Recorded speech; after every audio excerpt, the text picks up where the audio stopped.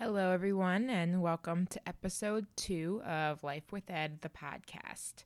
I'm Julia Worth, your host, and I'm so excited you made it back here for the second full episode and our first with a guest. So, hooray! I can't believe it's February 11th, actually, and so much has happened since I last talked to you. I went to California. I got to run in shorts, which is fun. I saw my brother, two of the three, and now I'm back at work and ready for spring. Is that true? I like the snow a lot, and we didn't get any this winter, but still, my birthday's in the springtime, and I like flowers, so I'm ready for spring. So anyway, today I have my friend Tara Humphreys, who is a divinity school student at Yale. She's originally from Maine, but was my first friend in New Haven. So I'm so excited for you to hear her story, to meet her. Let's go. So my name is Tara Humphreys. I am a graduate student at Yale Divinity School. I grew up in Maine, and I went to college in Maine, and I stayed in Maine after college and worked in youth homeless services, and now I'm going into the ministry. I like to tell people that divinity school for me is preparing for work that's sort of like a mix between social justice, therapy, and religion. That's the best way I can describe it. Yeah, it's a lot. So you mentioned you grew up in Maine, and it's winter there a lot. Did you do anything during the winter time or play sports? I know you played sports in college. I did. So I grew up in a very active family. My mom did triathlon, and my dad was a runner, and my mom also was a runner. And so we grew up doing like all the sports, all the activities. Great. Yeah, like running, hiking, everything. And we lived in a semi-rural area, so there was a lot of opportunities to play outside. We were outside all the time. And so I started running. I did like cross country for kids when I was little. They have that? They do. And they have like track for kids. And my mom was a personal trainer, actually. So wow. I would go to her like track workouts that she would run for her adults and see how many laps I could run. Wow, you were way ahead of me. Yeah. So, and yeah, I'm like 8 years old. And then in high school, I started racing and cross country skiing, and that became my primary sport. I did sports, school teams and club ski racing. So raced from about 8th grade into college. And that was how I spent most all of my time outside of school. Wow. And so what's the culture like for club skiing or ski racing? That's a really good question. I compare it to folks who know sort of cross-country running culture. I compare it to cross-country. It's an endurance sport. It's a distance sport. And so a lot of the same kids in high school would do cross-country in the fall and then cross-country skiing in the winter. And I loved it. It's very intense. And the high school teams, at least in Maine, were not so intense. They were mostly fun. Wait, so the high school actually has a skiing team? Yeah, so in like northern New England, and I think it's the same with some western states and some midwestern states, like in the Minneapolis area, and then most of Maine, Vermont, New Hampshire have high school teams, and they race against each other just like cross-country running would. And then there's sort of this circuit of club cross-country ski racing, which is on the regional level. So I would travel around weekends that I was not doing high school races, and I would be traveling throughout New England racing against other people who were doing the club circuit as well. And so then those races qualify you to race on the national level. Oh, wow. Okay. So I sort of had like two paths going on at the same time, where I was half kind of in the state of Maine doing high school stuff. And then the other half of me was kind of going all over the place, doing extra. So how many hours a week do you think you were skiing? A lot. I started training year round for skiing very early, like before I even started high school, which is, okay. I don't know if how normal that is. So it took up my entire summer and my entire fall. I didn't do a fall sport, and then my entire winter. I mean, every day. Okay. So hours every day. Pretty much. All right. So that's a lot of exercise. It is a lot of exercise. That's like it's a lot of exercise. So as you know, I'm a dietitian and we like recommend exercise to patients. And normally when a patient comes in, they're like, so I walk, and I'm like, okay, how far do you walk? And they're like, oh, I walk the dog to the car, like to go to the bathroom outside. Yeah. So like 10 minutes. And the goal is really like 30 minutes 5 times a week. And that's a tough goal for most people. But I think that sounds like nothing to you. It does. And I mean, I think part of it was just that outdoor activities were how my family knew how to be together and what we knew to be fun. Like I remember getting dragged to running races like at age 6 and being I'm worried like, my kids are gonna be like that. Yeah, literally. And I remember being like, I can't wait till Daddy finishes so I can like go to the free food tent with him and have the half of the banana.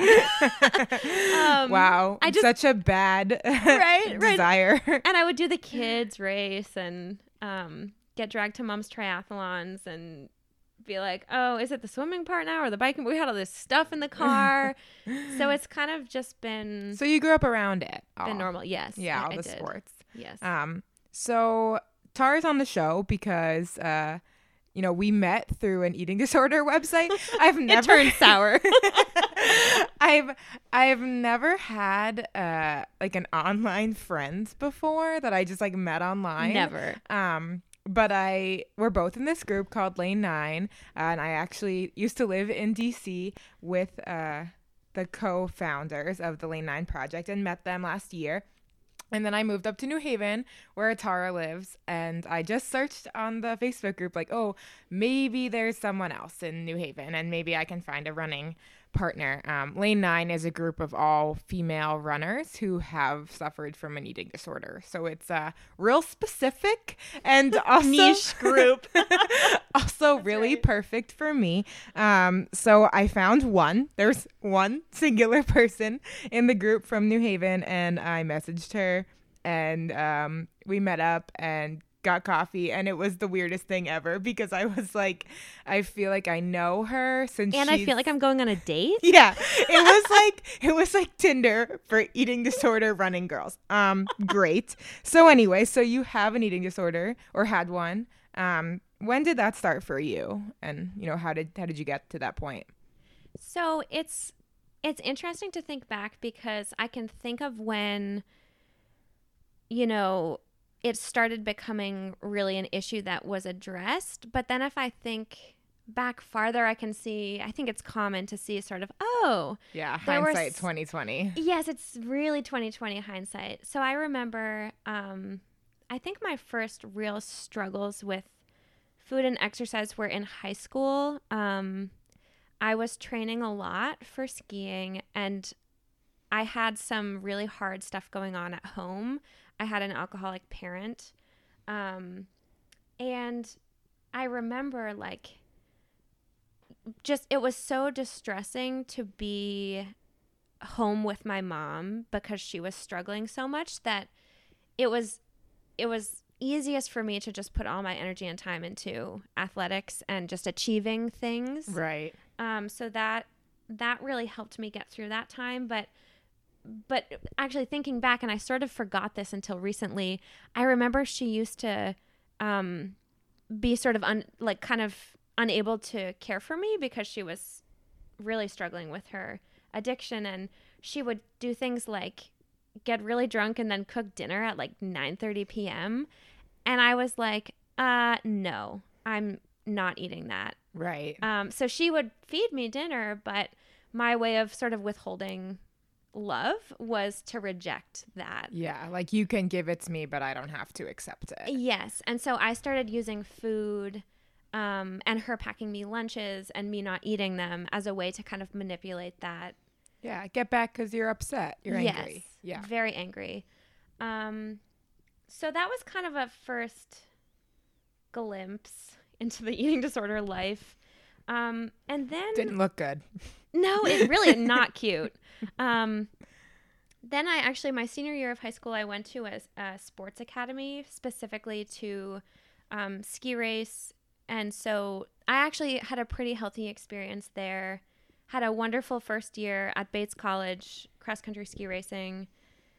And then it was really the second year of college that things started to kind of go sour for me. I was having a really good season, and I was just a couple of points away the whole season from making NCAAs. And what does that mean? Like points in the ski race? Yeah, so I don't know anything about it's skiing. sort of like every single weekend for the winter season, you travel to different venues and race against the circuit of colleges. So for us, it was it's EISA, so the Eastern Intercollegiate Ski Association. So it was like UVM, Harvard, Middlebury, Bates, Colby, Bowdoin, all those really cold schools. Very cold. Very so cold. I was schools. in Connecticut, yeah. and I thought that was cold, but no. Yes. So we would race against each other Friday and Saturday every weekend. So Friday was a 5-kilometer race, individual start, and then Saturday was a 15-kilometer mass start. Wow, that's far, like on foot. It's far. Let alone with like sticks on your feet. Yep. Yeah. And using your arms too. Yeah. So the point system is, it's complicated, but you basically score points per race, and then your points are sort of added up throughout the season, and then a certain amount of people end up going on to race nationally at the end of the year. So you were doing really well. I was having a great season. I was only a sophomore, and I was really hoping to make NCAAs. And the end of the season came, and I fell short by just a few points. Mm-hmm. And it was really hard. Yeah. It was really sad. And that sort of triggered... I'm not sure, but like the pieces... maybe you thought you could do better. Yeah, the wheels started to fall off the wagon right around the end of that winter season. I think the stress and the pressure was enormous, even though we didn't always talk about that as a team. I think we often, and college sports in general, I think often people will say like, oh, it's so fun, and like, it doesn't matter how you do, just try your best. But they don't actually mean that. Yeah, I mean, it mattered how I did in high school. Right, right. I remember being told I couldn't go on a, exchange trip to Spain for 2 weeks. Yep. Because if I left, I threw shot put in high school. It was very, very sexy Amazing. sport. Anyway, if I left, our team would not have done well. Yeah. And that mattered so much that I couldn't go on an exchange trip. I loved track, by the way, and no offense to my coaches, but yeah. It was a lot of pressure even then, so I can't imagine.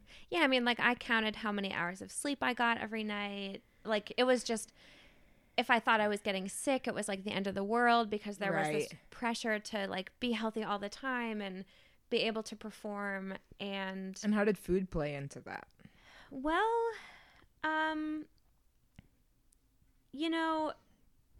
I think cross-country skiing culture is maybe not as surface level bad as like running culture in terms of restrictive food. Right. But I sort of think it's like sneakily there. You're wearing these like tight suits. You are wearing very tight suits. I would be so self-conscious. I can't even imagine. Yeah, so you do. You race in a spandex suit. So like your body is out there. Yeah. And strength is emphasized very much so. Which is awesome. We were in the weight room lifting weights, but still there is the pressure to be a certain way, to be lean and strong and fit. And and healthy. Like, I think that we eat really healthily. That is ultimately can be really hard for people. Yeah. Um, So I know that you ended up in inpatient eating disorder I treatment. did. So how did we get from just eating really healthy to there? yeah, at that season of not making NCAAs, and lots of other stuff going on in life as well, sort of spiraled into eating disorder behaviors that at first I think I was a little bit oblivious to, like increasing my running and decreasing my food intake. And then it just keeps spiraling, right? This is sort of how it often happens. And turns into obsession with weight and just feeling like everything was falling apart. And I just really stopped taking care of my body, and I just didn't care. I lost all concern for health and just did not care at all.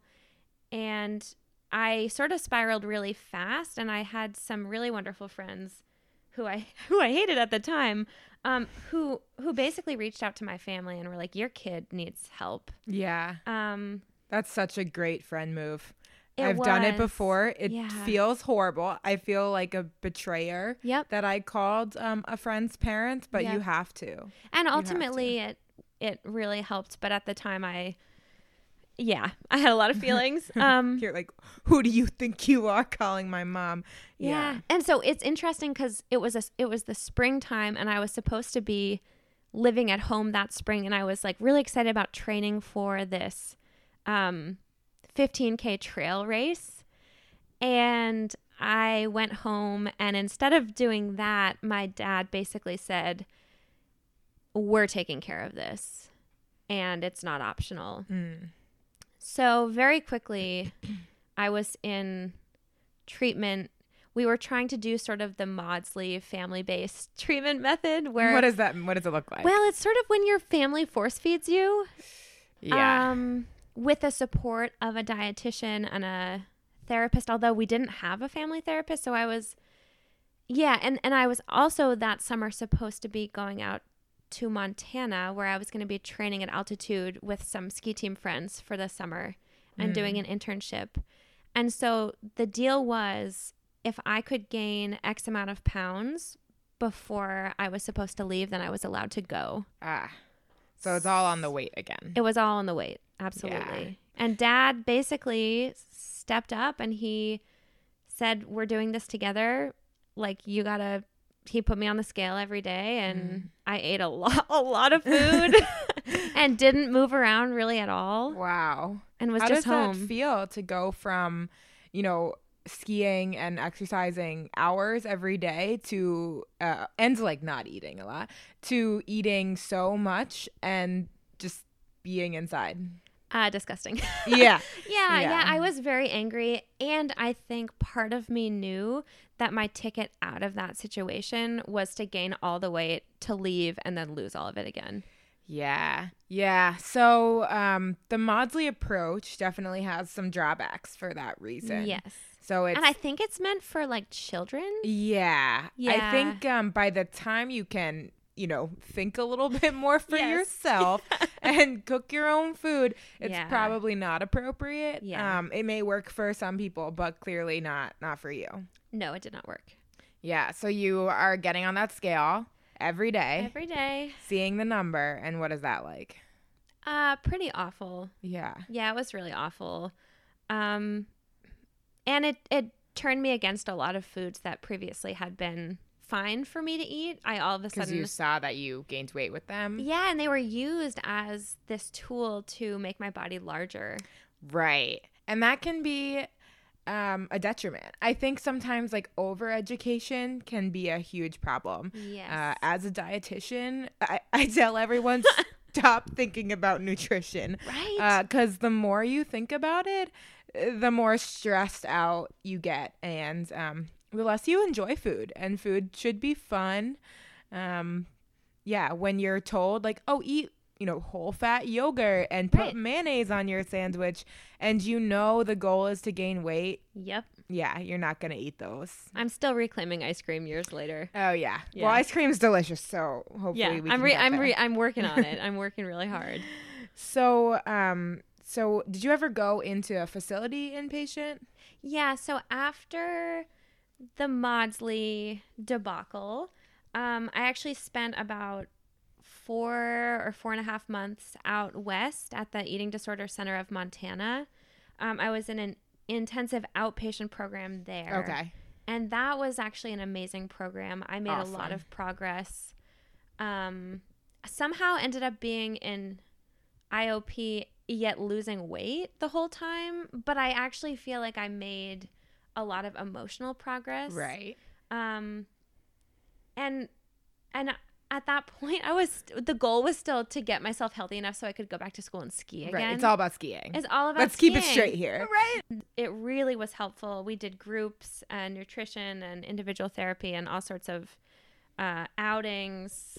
We went out to eat together. It was pretty intense. Can you give us a little bit of insight into what IOP is like? Yeah, so basically I would go to the center, I think it was maybe between 15 and 20 hours a week, I want to say. It's like a part-time job. Yeah, it was very much a job. Yeah. And we would eat lunch together. We would have appointments. Eat do lunch groups. with other people who are suffering? Yeah, so both people with eating disorders and also like our dietitian would eat with us. So I saw my dietitian 5 times a week. Okay. Once for an individual appointment and then 4 times for meals. It's a lot. It's a lot. Yeah, and we would sit there and eat at a table together and try to distract ourselves. Yeah. What do you talk about with 4 other people who have an eating disorder and a dietitian who might also have an eating disorder? Not to out us all, but many dietitians went into nutrition because they suffered with some sort of eating problem. Yes, and actually our dietitian at the time, she was very open about her struggle with bulimia, and she was incredible. She is actually probably one of the best clinicians I've ever had. Yeah, it really was a good program, and they said, we really recommend you don't go back to school. Yeah. And I said, okay, I'm going to go back to school, but I won't. Thanks for the advice. Thanks for the advice. Not happening, but I won't ski. Okay. So that was a huge decision. That's I also a was huge sort of turning told point. that I couldn't be on the team anyway. So that made it a little easier. Yeah. Yeah. So I surrendered to that. And I did try going back to school, and I ended up dropping out about 6 weeks into the semester, and that's when I entered residential treatment in Boston. Okay. I was at McLean Hospital, Okay. the Klarman Eating Disorder Center. And what's that like? It's a fairly small unit. I think maybe there were like 20 beds in a mental health facility. Mm-hmm. This particular unit is only for people with eating disorders. And at the time, I'm not sure if it's different now, but it was actually only for women ages 17 to 27, maybe. Okay. So it was really like a focused That's kind of nice. demographic, Nice and scary. which was interesting. Yeah. And it was highly structured, highly monitored, mostly locked. It was like a whole new world in there. What did you feel like when you were there? Well, when my dad dropped me off, we walked in and there was this girl lying on the couch in the waiting room sobbing. And I looked at him and I'm like, Yeah, a lot of tears. a lot of tears. And I'm like, I do not belong here. Fast forward like 3 days, I was that girl on the couch. It happens. Happens to the Sobbing, best of us. screaming at Yeah. people. The first dinner, I remember they kind of messed up because I was really slowly easing back into food. Right. They don't force feed you a ton right upon your arrival. Yeah. So they accidentally gave me 2 halves of an English muffin instead of 1, and they accidentally put some butter on it. And I started weeping at the table. I literally started weeping. Yeah. And I was like, take it away. Yeah. Yep. So for those of you who have never had an eating disorder, it's important to know refeeding syndrome is a huge problem. And it's actually happens, for someone who is starving. That's not self-induced as well. Right. Anyone who has been restricting food so much, when they're suddenly eating again, the ions can get really out of whack in your body, and you can actually die. So similar to when you're in withdrawal from alcohol or any kind of drug, there's a chance that you can die. So eating disorders are the number one cause of death of mental illnesses. And it's really important that when you're eating again, the clinician is slow. So that, 2 halves of an English muffin may not sound like a lot now. Right. When you probably have already eaten that much and it's only like 2:54 p.m. Yeah. But that was a lot. It was. It was traumatic. It was a very traumatic time actually there. They also don't tell you when you get to leave. Right. It really depends on your progress. And one of my favorite things to say about my time there, which I can really see with a little bit of humor now because it's been long enough, but I actually brought my running shoes. Yeah, because they're just gonna let you go for a little jog outside. They told me there was a gym. Yeah. Okay. So I brought my running shoes and I brought my workout clothes, and I really the amount of things I brought could fit in a small tote bag because I thought I would maybe be there for a week. Right. And let's just say every time Dad came to visit, he brought another bag of stuff. So can we get a total count of how many bags you left with? Quite a few. Okay. So how long were you there in the end? I was there for 2 months. 2 months? Yeah. And what was it like the day you left? I actually can't even remember. Wow.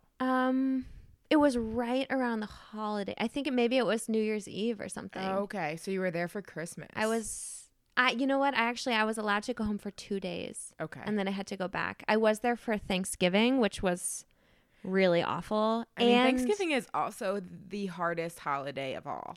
Yes. For someone with an eating disorder. So I think, part of that was good because I avoided the Thanksgiving. Yeah. And part of it was awful because I was literally locked inside. Right.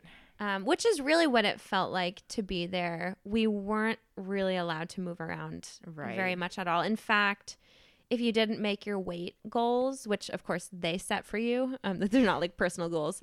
If you didn't, those would be different. Yeah, if you didn't meet your weight gain goals for the day, you were put on chair rest, which means you were expected to be seated at all times, unless you were like going to the bathroom or walking to group. And if you still weren't meeting your goals, they would actually put you on wheelchair rest. So you would be in a wheelchair. And how does that feel? Does that feel almost like punishment? It absolutely did feel like punishment. I luckily never was put on wheelchair rest, but I was on chair rest often, especially because I'm kind of a wiggly person. And so it was sort of like a punishment for pacing and like shaking your foot or kind of bouncing in your chair. Yeah. I'm having trouble sitting still now. Yes. It's only been like 30 minutes. Yeah. Yeah. Yeah, it was really hard. Did you have a turning point in your recovery, do you think? It doesn't need to be during that time. Sometimes definitely it's not even during after. that time. Yeah, definitely not during that time. Unfortunately, I got out, and as it tends to go, relapsed again multiple times after that. So I did 2 more sort of rounds of treatment in another intensive outpatient program in Maine, at Art of Awareness in Southern Maine. That was an amazing program for me, and I connected with a therapist there who worked with me for probably the last 2 years or 2.5 years. Okay.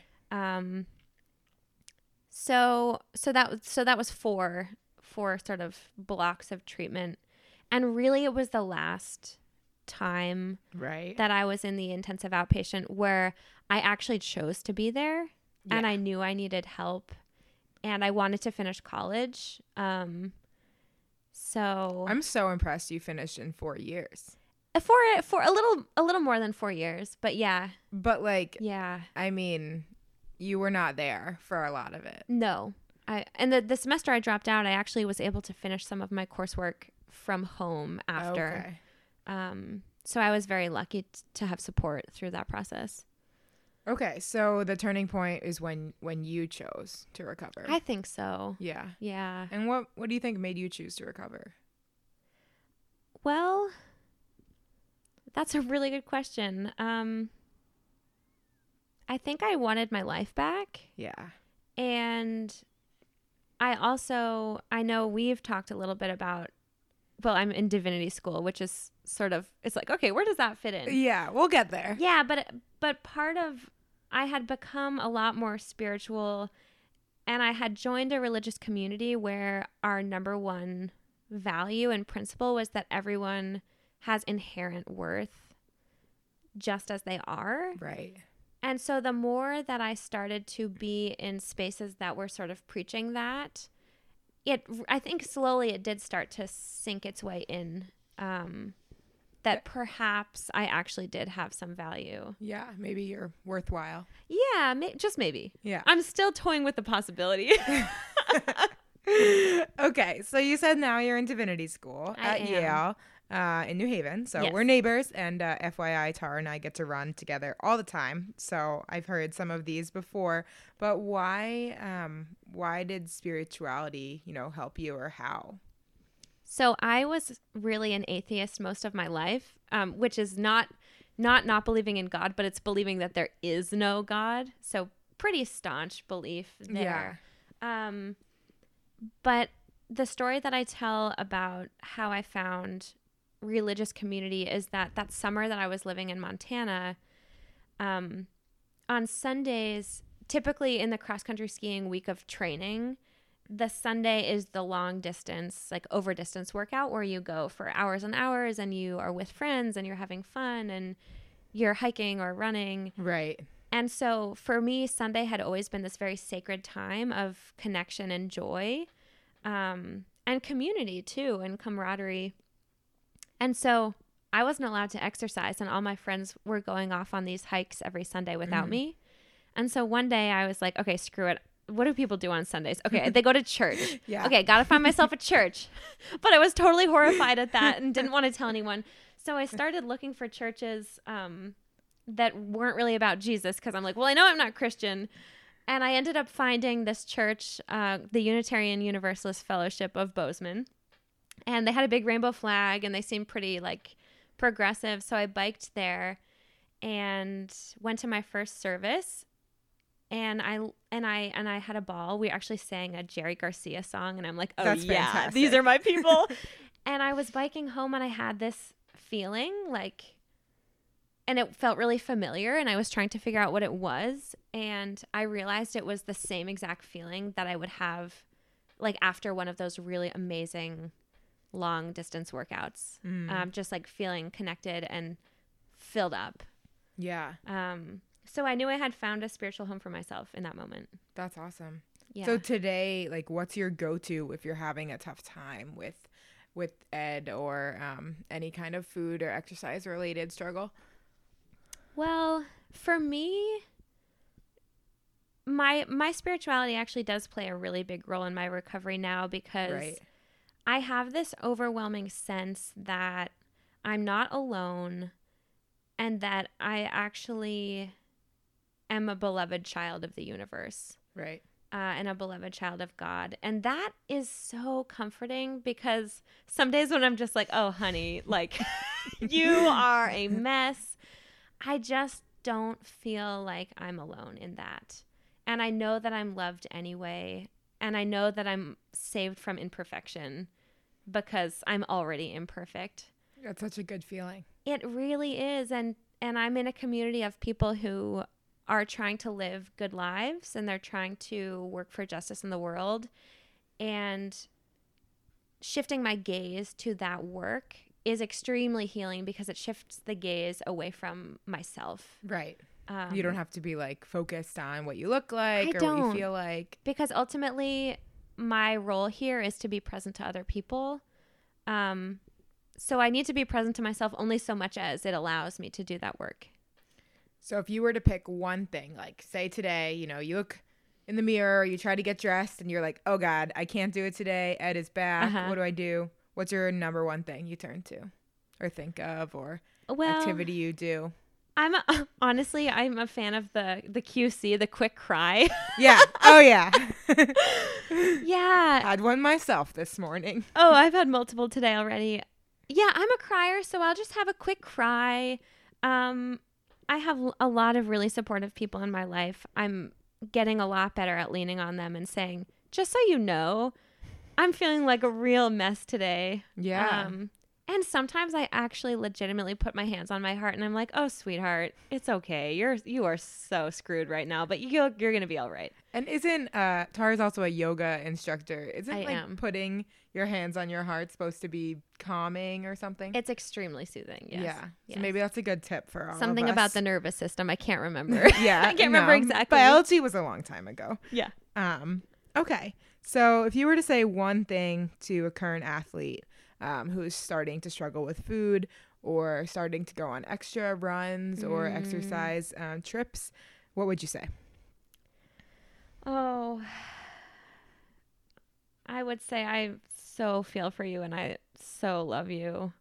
And that it's not worth it. Yeah, don't do it. Don't do it, you know. And I also understand, I so deeply understand and have compassion for how hard it is not to.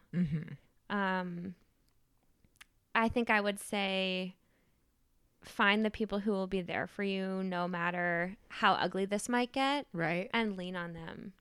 Yeah. Yeah. That's awesome. Yeah, I try to tell people, if you really love someone, they probably love you back. Yep. So if you would help them out, they'll probably help you. So just ask. Yes. And actually, I remember saying to friends, and I still will say this sometimes, I think so often friends feel like they need to give tough love to people who are struggling.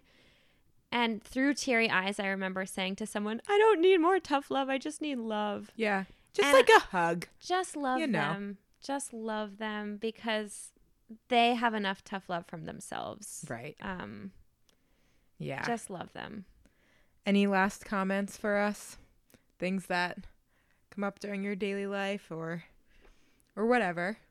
Favorite food? Who cares? Favorite food? Definitely chips and salsa. Okay. But I would say, in terms of recovery, most of my time in recovery, I was 155% convinced that it would never be possible for me. Right. And I have found such a rich and full life outside of the eating disorder that I never imagined would be available to me. Yeah. And I have grown and changed and found a new vocational calling that I never would have found. Right. And so it wasn't worth it. It was terrible, and many days it still is, but I would invite people to open themselves to the possibility that, there is healing and there is balance and hope moving forward. For sure. Yeah. Yeah. And when you're not spending, 98% of your time, I think that's the statistic for how much time you spend thinking about food and specifically not eating food when you have an eating disorder. You got a lot more time. Go to a rally, go to a do protest. Lots of cool stuff. Read a book. Or make a podcast. Yes. Okay. Yes. Thanks so much, Tara. Thank you. And to all you listeners out there, thank you. Thank you so much for sticking through our second full episode. I just learned that you have 8 weeks to get to the top of new and noteworthy on Apple Podcasts / iTunes. I'm not totally sure. But either way, that's my goal. So please rate, review, like this podcast, share it with your friends, play it a couple more times. Just send it to everyone you know. We want to get the word out there that we're trying to change things in the world so less people have eating disorders and more people understand what it's like to have one. So again, if you want to contact me, my email is worthyourwhilenutrition@gmail.com, worth WERTH. Please check out my website and blog, worthyourwhile.com. Like me on Facebook, Julia Worth RD. Follow me on Instagram @JBWorth. And please come back. This week we're going to have something special, so it won't be 2 whole weeks this time. Love you guys. Thank you. Bye.